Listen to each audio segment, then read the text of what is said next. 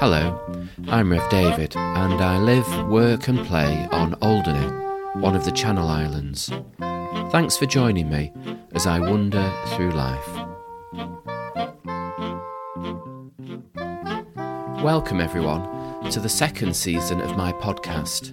The first season started way back in 2020 during the coronavirus pandemic and the lockdown in the UK, and it went on for an amazing 73 weeks.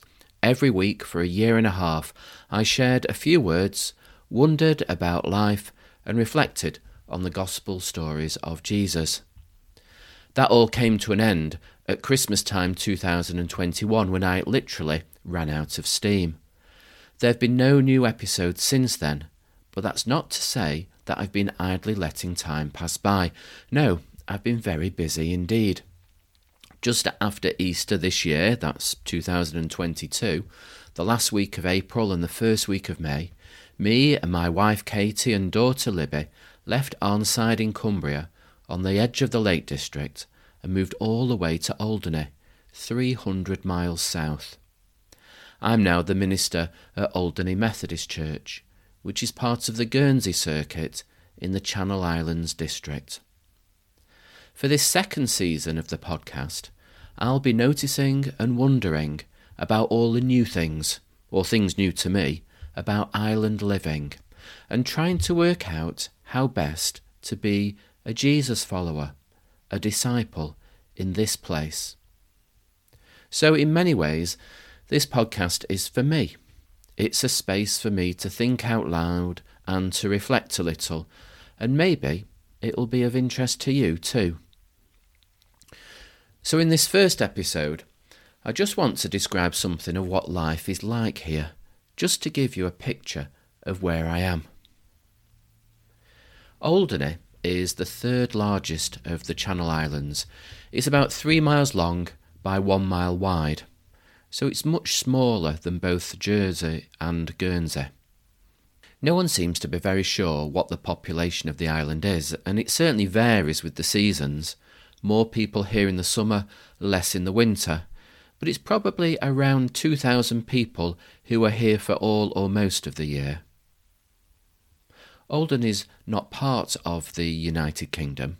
It's a Crown dependency and forms part of the bailiwick of Guernsey.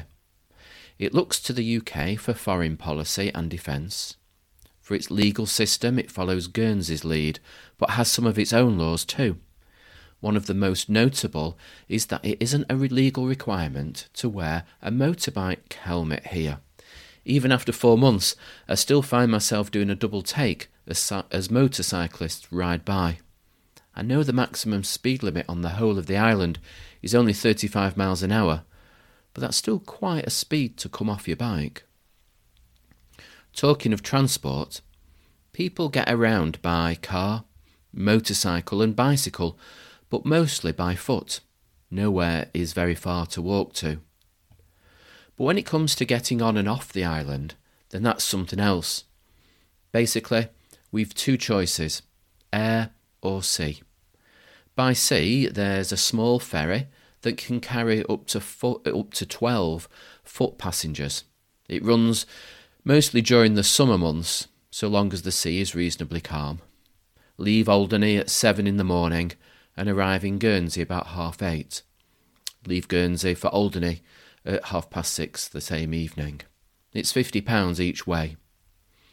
By air, there are two 19-seater Dornier aircraft that fly a number of flights each day from Alderney to Guernsey and Alderney to Southampton and back. They're easily affected by low cloud and high wind, so you can never really be sure that your trip will happen until you've actually taken off.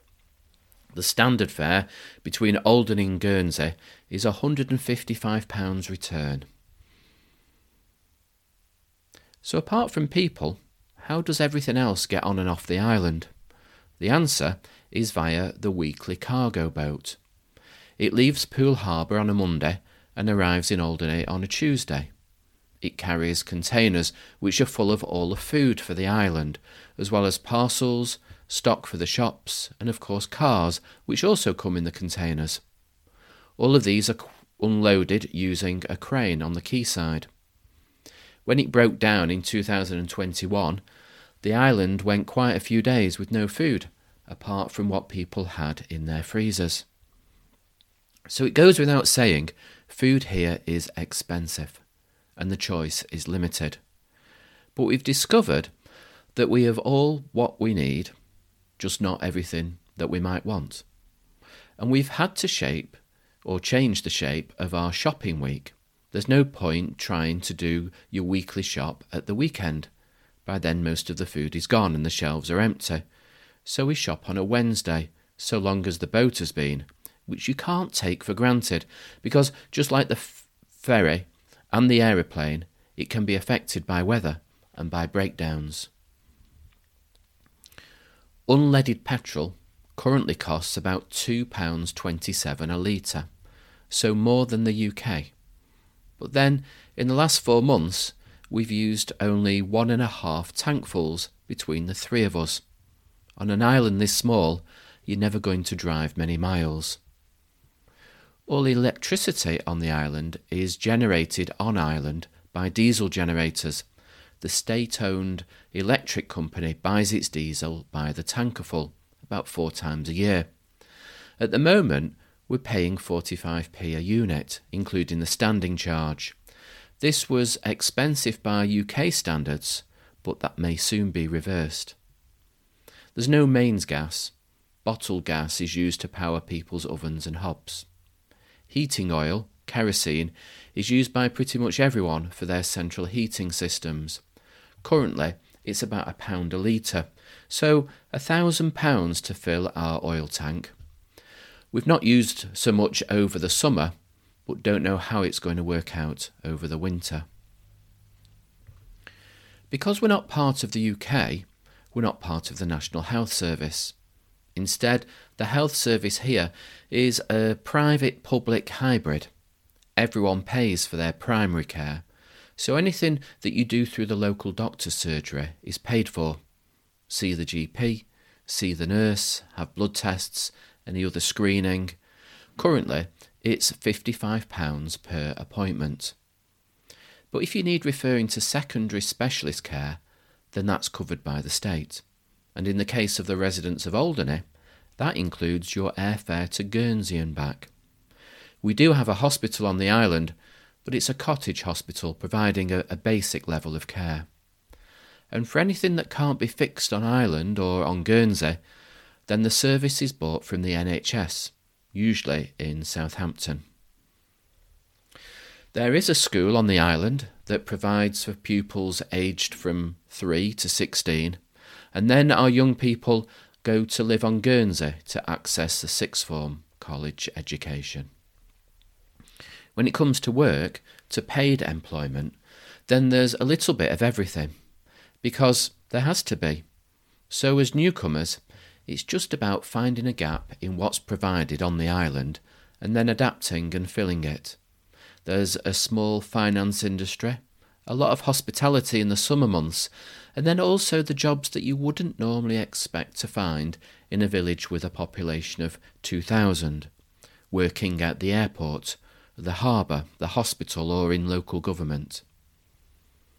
Tourism does bring a lot of visitors and money to the island, although it is constrained by the transport links with the outside world. It takes a lot of ferry and aeroplane journeys to get a large number of people on and off, and it's a fragile service even at the height of summer. There's a few hotels, guest houses and self-catering places, and a number of reasonable places to eat.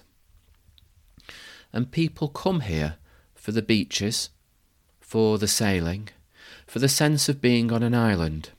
You can almost always see the sea from wherever you are. It really is a beautiful place. So that's a bit about the island of Alderney. I'm going to be living and working and playing here for the next 5 years. In some ways, it's very different, and in some ways it's just the same. The people here do speak English and do drive on the right side of the road, which is the left, and when I look up into the sky of an evening, the moon that I see is the same one that you see too. So join me if you like, as I notice, wonder and share my ramblings. How can I live as a Christian in this place? And how can the church community that I serve be good news to the island?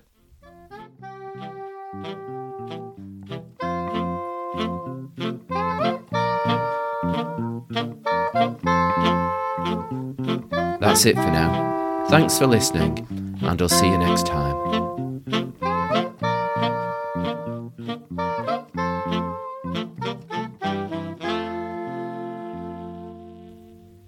If you've enjoyed this podcast and want to support it financially, then head on over to www.patreon.com and search for Rev David.